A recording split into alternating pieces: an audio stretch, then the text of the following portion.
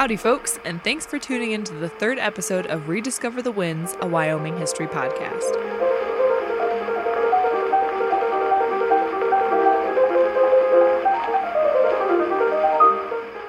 I'm one of your hosts, Kirsten Belisle. And I'm Zach Larson. Both Kirsten and I are collections managers turned podcasters for the Fremont County Museum System, located in the heart of west central Wyoming. Our county museum system has three museums: the Riverton Museum, where I work, the Fremont County Pioneer Museum in Lander, and the DuBois Museum and Wind River Historical Center in DuBois, where Kirsten works. All of our museums focus on telling the stories of early frontier life in Wyoming with a mix of Native American heritage, natural history, and general regional history. Using artifacts from our three museums, interviews with experts, and a load of historical research, we're here to discover, and in some cases rediscover, the quirky, the heart-wrenching, the fascinating story of Fremont County, Wyoming, and the American West. We're coming to you from the middle of the Wind River Basin, home to obscene amounts of sagebrush and ancient petroglyphs. From the gravesite of Sacagawea to Amelia Earhart and countless nameless women who helped tame the rough and tumble West, the topics we talk about are things right outside our back doors. Last month, we dove into the Fremont County Museum archives where letters, diaries, postcards, and journals of original Fremont County residents helped us explore what life, love, and family was like on the frontier. This month's episode will actually take a slightly different format than the first two. March is Women's History Month, and what better way to celebrate women's history than to spotlight some of the impressive women who made their homes in the American West and Fremont County. And to do this properly, we decided to do a mini-series this month. Each week during the month of March, we'll release a short episode that focuses on telling the story about different women who impacted their communities in Wyoming and the American West. This episode, the first in this mini-series, is going to cover why Wyoming is called the Equality State and share with you guys how the movement to give women the right to vote got its start right here in Fremont County.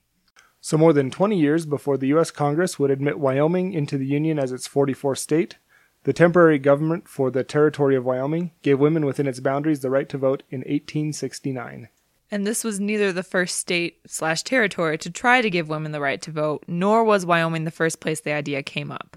Led by Elizabeth Cady Stanton and Lucretia Mott, the Seneca Falls Convention took place in 1848 and actually launched the women's suffrage movement in the U.S. that would eventually culminate in 1920 with the passing of the 19th Amendment that would give women in all of the United States the right to vote. By the 1850s, the Washington and Nebraska territories introduced bills meant to give women the right to vote, but these movements failed.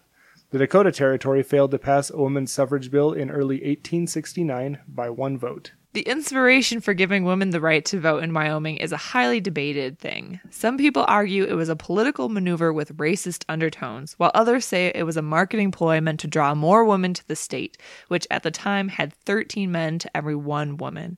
And still others even say the movement started out as a joke and that no one believed it would actually pass.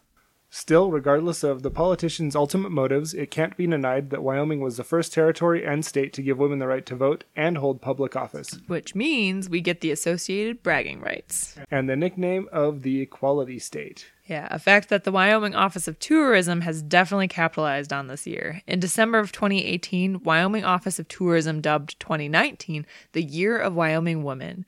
Wyoming as a whole is celebrating the 150th anniversary of women's suffrage, while national celebrations will start next year in 2020.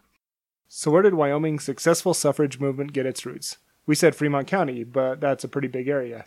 Yeah, 9,266 square miles to be exact. And the answer to the question is South Pass City, a historic mining town located in modern-day southern Fremont County, where one Mr. William H. Bright, a gold prospector turned saloon keeper in South Pass City, became the president of the Wyoming Territory's Legislative Council in 1869, and he introduced the bill that would give women the right to vote in Wyoming.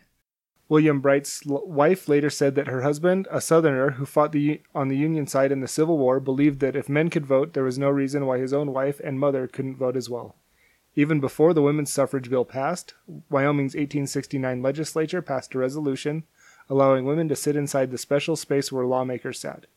They passed a bill guaranteeing married women property rights separate from their husbands, a move several other states had already done, but Wyoming also passed a law guaranteeing that teachers, most of whom were women, would be paid the same wages whether they were men or women. So by December 10th, 1869, the territory of Wyoming granted women the right to vote and hold public office. And they were the first government body in the world to grant women full suffrage.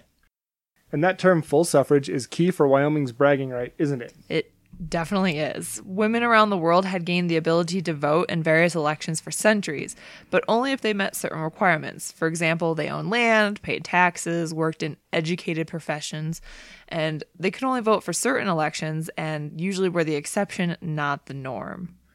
It would take almost 25 years before the next United States territory, or state in this case, would grant women's suffrage. Wyoming's southern neighbor, Colorado, granted women's suffrage in 1893. So Wyoming was ahead of its time. Definitely. And less than a year after Wyoming's territory legislator, led by William Bright, granted women the right to vote and hold public office, one woman by the name of Esther Hobart Morris became the United States' first ever female justice of the peace. Esther Hobart Morris played a significant role in Wyoming's suffrage movement. Also from South Pass City, her story intertwines with William Bright's own rise to political influence. But we actually plan to get into Esther's story on our next mini episode of Rediscover the Winds. Remember, as part of Women's History Month, Zach and I plan to produce a series of episodes that highlight the awesome women of the American West and their connections with Wyoming. After all, 2019 is the year of Wyoming women. On March 14th at 6:30 p.m. in the Riverton Museum, local poet Carol Deering will present her first published book of poems entitled Havoc and Solace to museum visitors.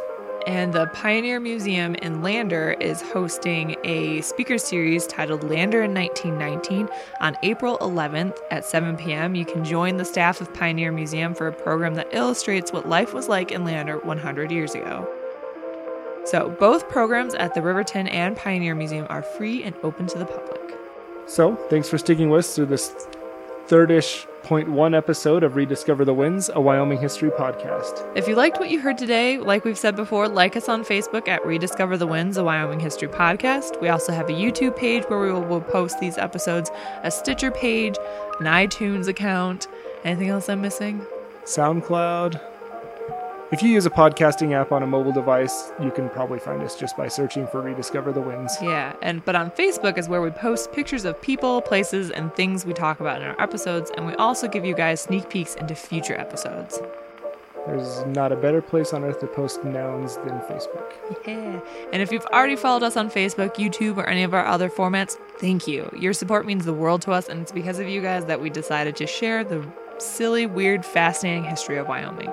And we hope you guys get the chance to visit our museum someday or attend some of our upcoming events. Okay, so we have several more podcast episodes planned for you guys, including another three mini-sodes for the month of March, where we will continue to discuss and celebrate women's history in Wyoming and in the American West. Thanks again for listening to this Wyoming History Podcast. I'm your host, Kirsten, from the Du Bois Museum and Wind River Historical Center. I'm Zach from the Riverton Museum. And we look forward to continuing this adventure to rediscover the winds with you next time.